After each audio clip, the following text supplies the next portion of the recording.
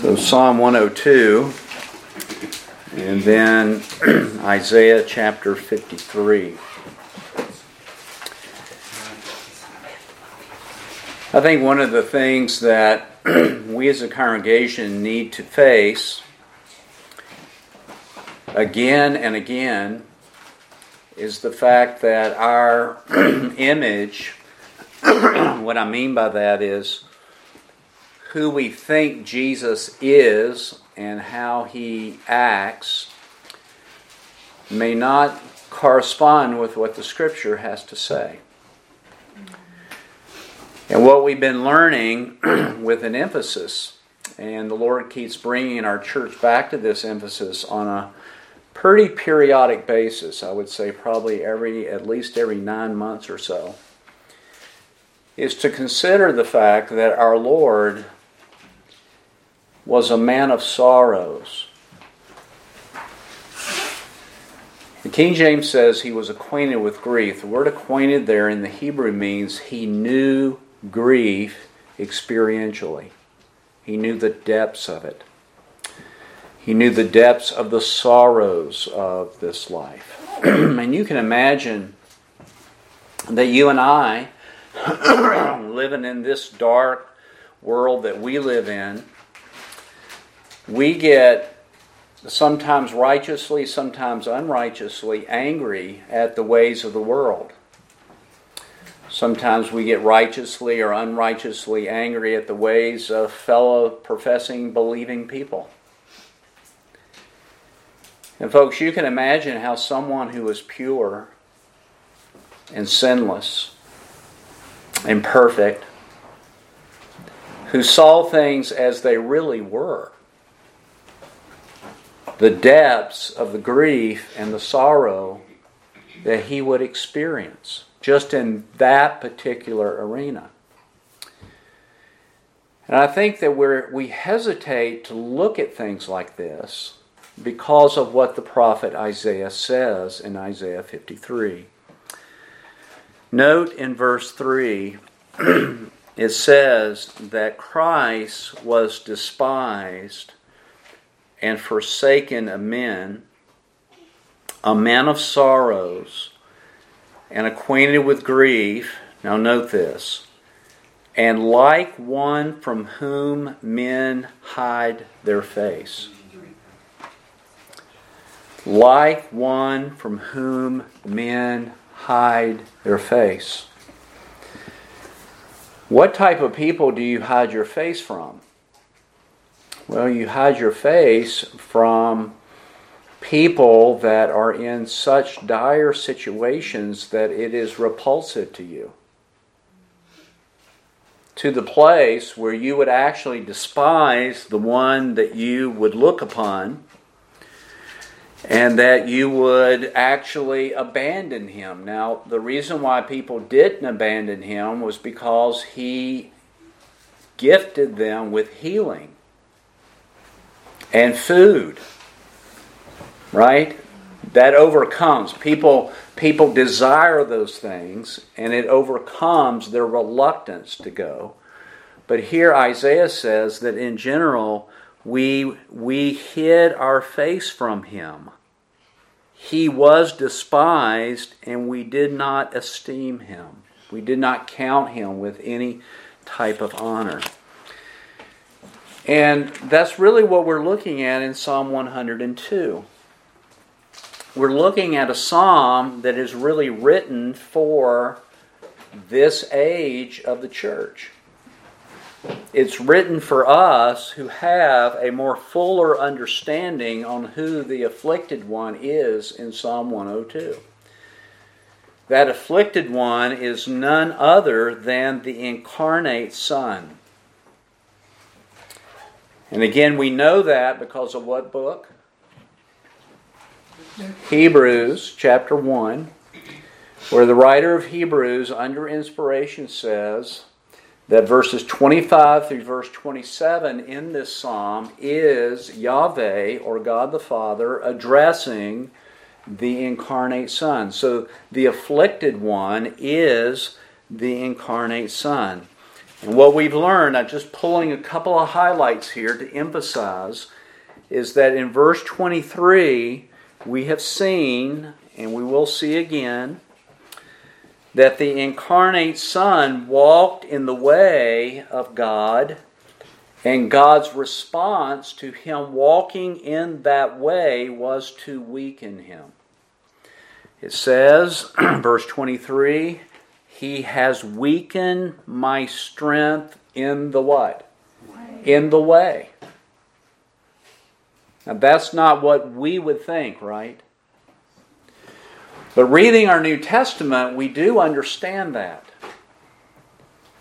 Because when we are weak, He is strong. And so the radiance of God's might, God's power, God's strength was seen in the incarnate Son when, as a man, He grew weaker and weaker, and God's power was more and more in His life.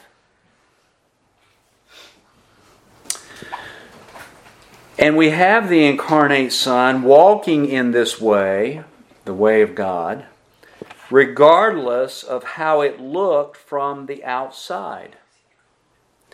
If you would look on His life from the outside, He wasn't wealthy, was He? He wasn't a great athlete, was He?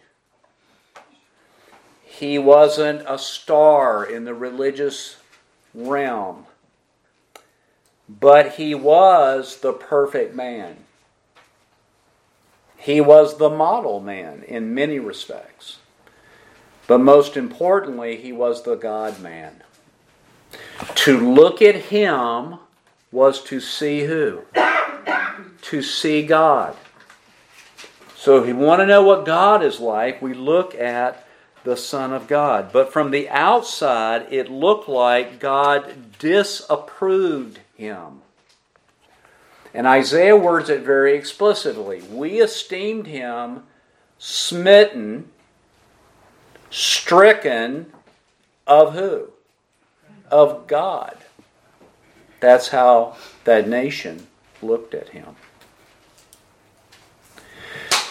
But Jesus' response, Christ's response to these circumstances that looked like God was judging Him from the outside, His response was prayer. And so let's begin reading in Psalm 102, beginning in verse 1, and we're going to read down through verse 7. Hear my prayer, O Lord, and let my cry for help come to you. Do not hide your face from me in the day of my distress. Incline your ear to me. In the day when I call, answer me quickly. For my days have been consumed in smoke, and my bones have been scorched like a hearth. My heart has been smitten like grass and has withered away. Indeed, I forget to eat my bread because of the loudness of my groaning. My bones cling to my flesh. I resemble a pelican of the wilderness. I have become like an owl of waste places. I lie awake. I have become like a lonely bird on a housetop. This is our Lord describing His circumstances. And yet He was fixed, was He not? He was steadfast. He's going to walk in the way of the Lord. And folks, we're going to have things come into our lives that your flesh is immediately going to tell you that it's God judging you. That this is God's condemnation to you. That something's wrong. But something's not wrong. God's doing something in your life that though it make you weaker in your own mind and in your own heart, it really is an opportunity for you to see and for others to see the power of God in your life. Do we all understand that? Because otherwise, if we don't see it that way, what we do is take credit for it. We attribute it to human character. We attribute it to certain disciplines. We attribute it to how I do things on a structured schedule. We do it by imagining that God blessed me because I have a certain standard of living that's holy. We are quick to take credit, aren't we? And folks, the only way, if you say, oh God, I want my life to glorify you. All right, that's great. That's scriptural. That's a desire from heaven. But for that to happen, God must be glorified and you not take any credit for it.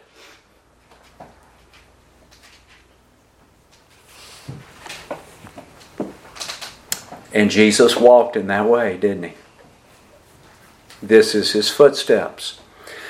And folks, Paul says that we as believers, to some measure and to some degree, we will, in our days, under the vanity of this Son, we will be conformed unto his death. Does everybody hear that? Paul says all these things that I might know the power of God, being conformed unto his death. We don't seek it, we don't court it, we don't ask for it. We give thankfulness for the days of pleasantness and the days of peace and the days of camaraderie. But when the season comes, we're to understand that it's for the express purpose of us being made conformable unto his death. Easy words to preach. Easy words to nod your head to until it enters into your life. This is being conformed into his image. Now we learned last Wednesday in Psalm 102, we looked at one passage, verse 3,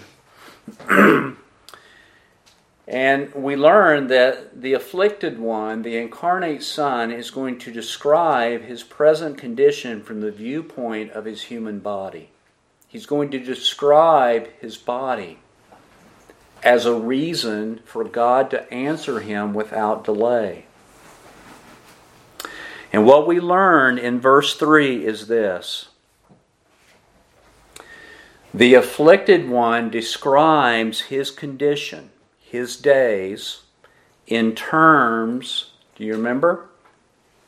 In terms of a what kind of offering? Burnt offering. A burnt offering. You ought to have that written out beside verse 3, or you'll forget it when you read through your Bible. How do we know that? Verse 3, my days, not day, days. My days have been consumed in smoke. Well, folks, where does smoke come from? Fire. It comes from burning, right? When you burn something, you get smoke. So his days have been consumed in smoke. And then we learn in verse 3, my bones have been scorched. The Hebrew word there means to be burned up. My bones have been burned up like a hearth. And we looked in our Bibles to find out that word has two significant meanings. It can mean a place where one has a fire for cooking. It is used that way in our Bibles. But in Leviticus and in Exodus, that word as translated hearth is actually used for the top of the altar where the burnt offering was burned. So what our Lord is describing is this. My days are like a burnt offering. I'm being burned up. And the smoke of that burning characterizes my days. Everybody see that?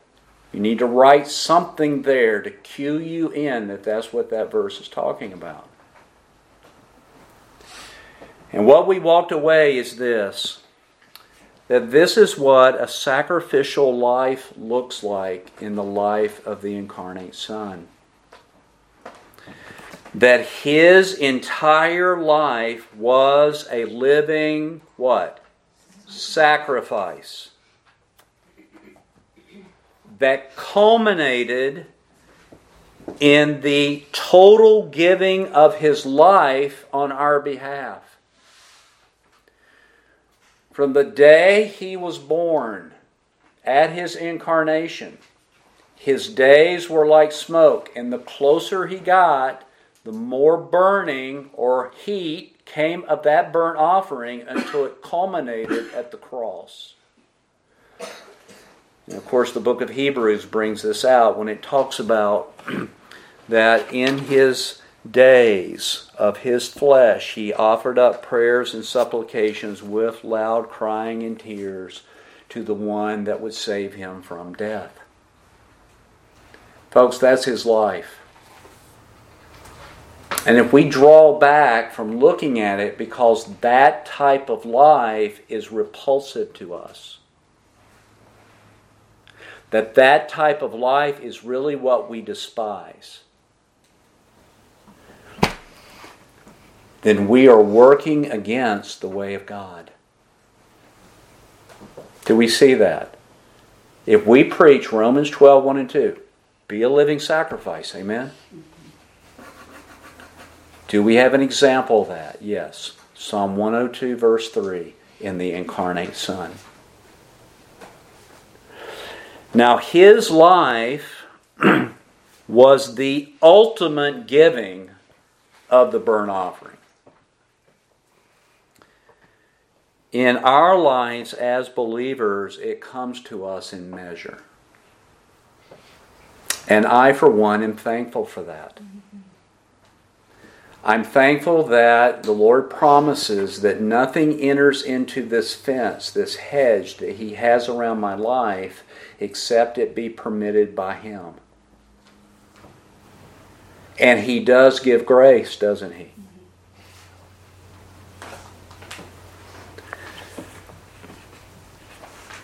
What does a living sacrifice do in times of severe affliction? A living sacrifice prays. And folks, it prays for deliverance. There's nothing wrong with praying for deliverance.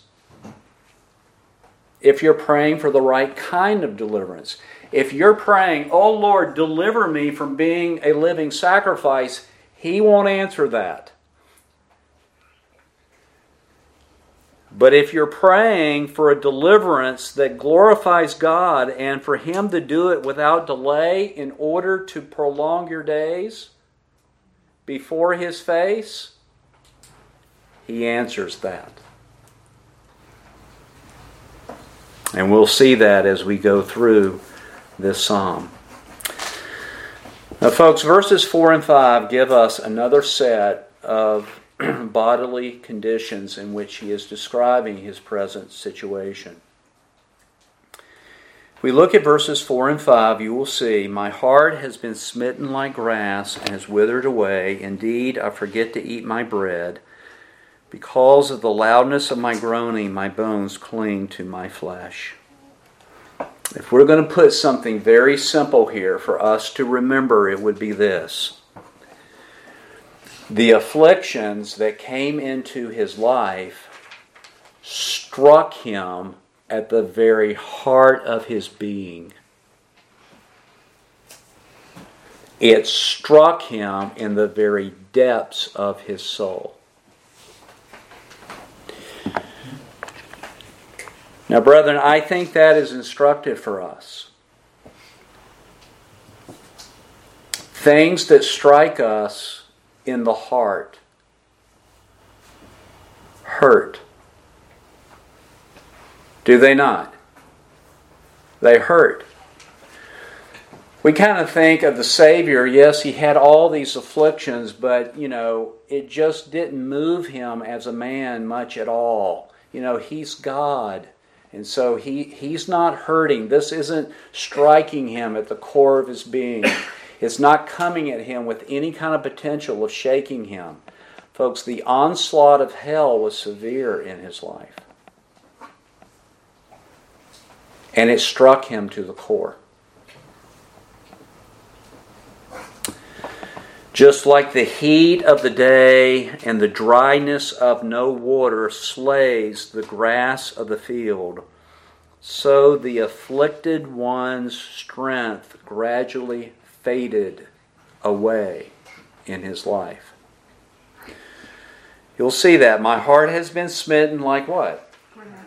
And it withered. Folks, grass, this isn't, if I could word it this way, this isn't a brush fire just coming in a moment and just burning everything to the ground. This is the heat of the day, the oppression of the day, the affliction of the day that kept wearing and kept wearing and kept wearing and kept wearing on him, and it affected his body to where his bodily condition was just like that. And folks, you and I know what it is because we are very weak indeed. We know what it is to have severe stress in our life. And I'm going to tell you from both experience in dealing with people and both experience with myself, we don't like that. The world is bombarding us and telling us stress is bad, stress is bad, stress is bad. And we say, yeah, stress is bad, but we forget that the greater the stress, the greater the grace to sustain. We're not lost. We are born again people. God is working inside of us. But it was this gradual, it was the striking and the striking and the striking and the striking, not like an instantaneous fire, but a progressive inner feigning. Now folks, that inner feigning that struck his heart expressed itself when it says in verse 4, indeed, look at this, I forget to eat my bread.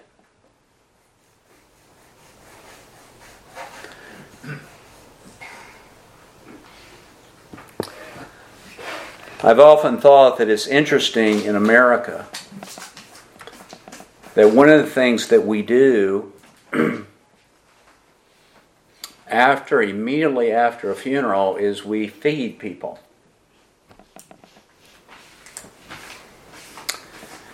And I've not been in that situation like I've lost my wife or I've lost one of my own children or something tragic like that very near to me has occurred.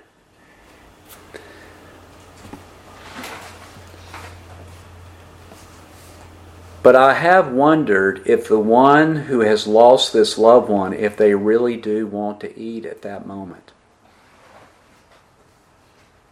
Why would I say that? Because the grief is so much. When there is a severe grief, it will, could I word it this way? It will take away your appetite. And in this case, it was so severe that he just forgot. And you can think through his ministry and think about the crowds that were just swamping him all the time, where he didn't even have time to what? He didn't have time to eat. And folks, you know, dealing with people can be very oppressive.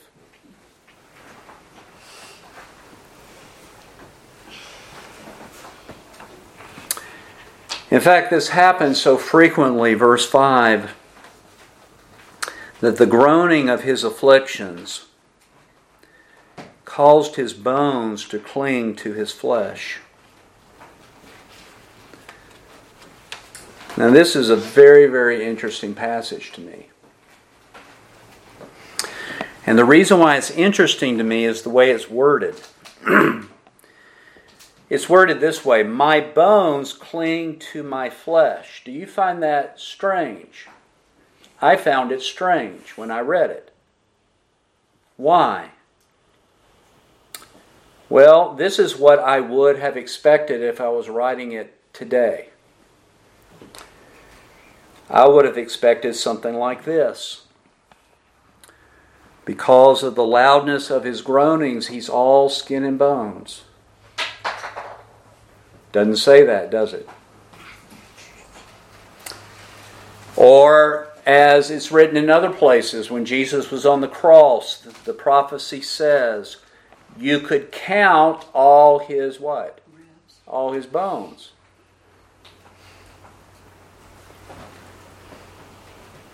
In other words, I would have worded it this way: because of the loudness of my groaning, my flesh clings to my bones. Right? Because I'm looking from the outside, right? But it doesn't say that. It says the exact opposite. And folks, this is speculation for me, but I speculate that the reason why it's worded that way is because of what's written in the first half of verse 5. Because of the loudness of my groaning. I take this to mean that his groaning was so severe that it actually caused a heaving of breath.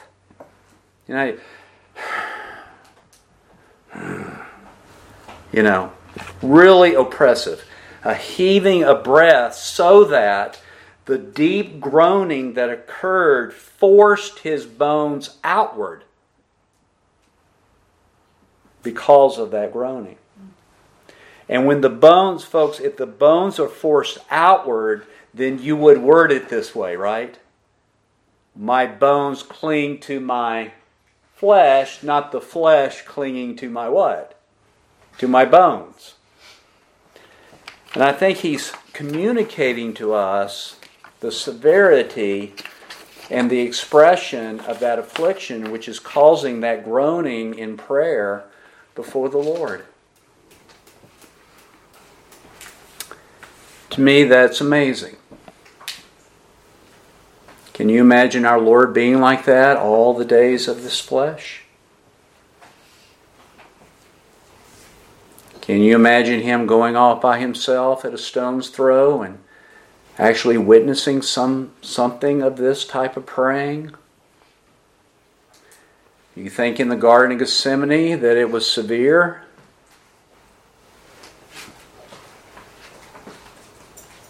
It was severe.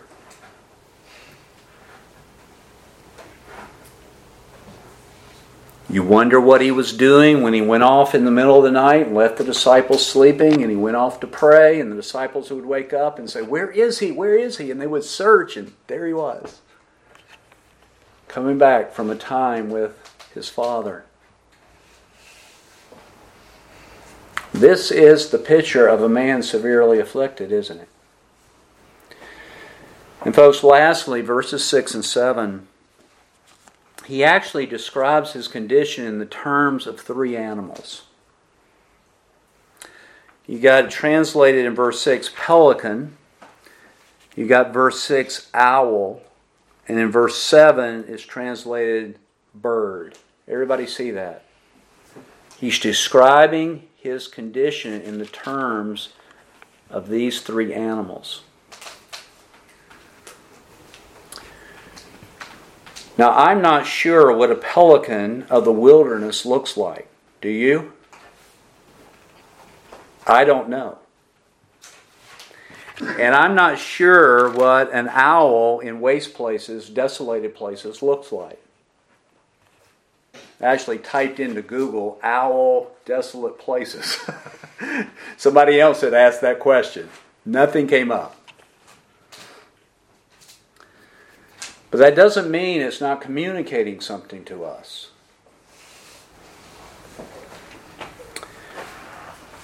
Folks, the owl and the pelican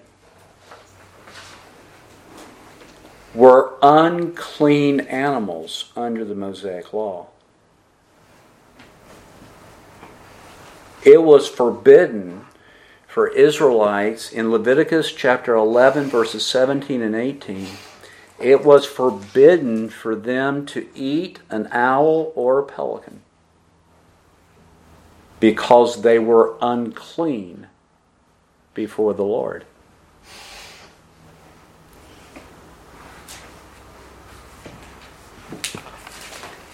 He's like an unclean animal.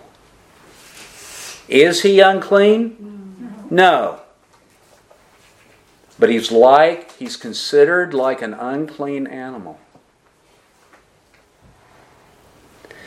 The word bird here is just the generic word for bird. But the important word here is the word lonely. It's actually the word solitary. You got a solitary bird on a housetop, and folks, usually when you see a solitary bird on a housetop, they're usually chirping or making some kind of noise, right? But there's no other birds there to comfort him. And folks, what we see here is this. He has become like these animals in this sense. He experiences loneliness and desolation all his days. And of course, on the cross, they all what? They all forsook him. And you remember in the upper room, he tells them, you're going to forsake me, but I'm not alone. Well, who's with you? The Father is with you. Folks, can I just say this? It's not a sin to feel lonely. It's how you deal with it. It's not a sin to feel desolated. It's how you deal with it.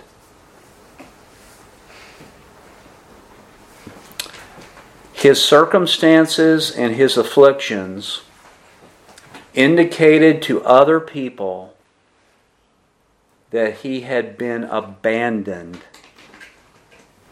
to die like an unclean animal in desolation.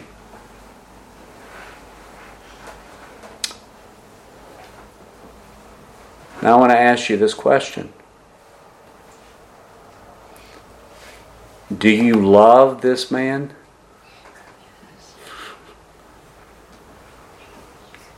Do you love this type of man? This is our Savior. Do we hear that? He's not the American Superman.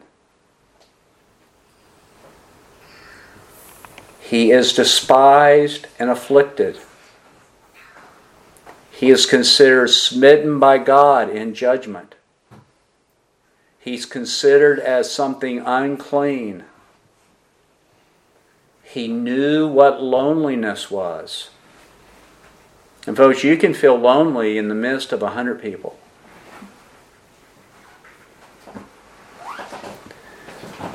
And I want to say to you, brethren, it's okay if you feel that way. But do what he did with it. What did he do with it? Hear my prayer, O Lord.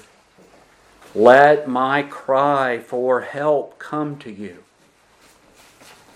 I'm lonely like a solitary bird on a housetop. Don't hide your face from me. In the day of my distress, incline your ear to me. In the day when I call, answer me without delay. Do you hear what he's doing? And folks, that's what we have to do.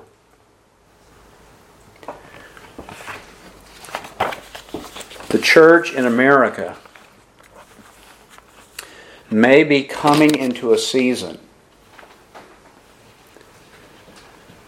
of desolation in our nation. it's becoming harder and harder to find a New Testament congregation in our nation.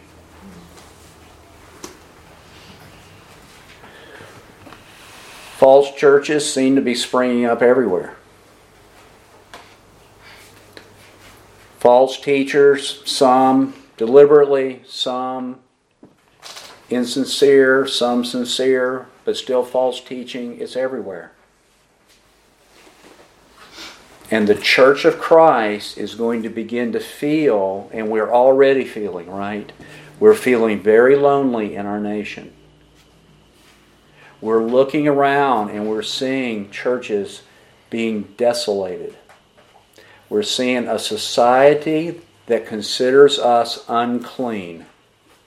We're not going to go to that type of church. We're going to hide our face from that type of church. What should be the church's response? Prayer. And stay in the way. Keep walking in the way. Because God will not forsake His people. He will strengthen us.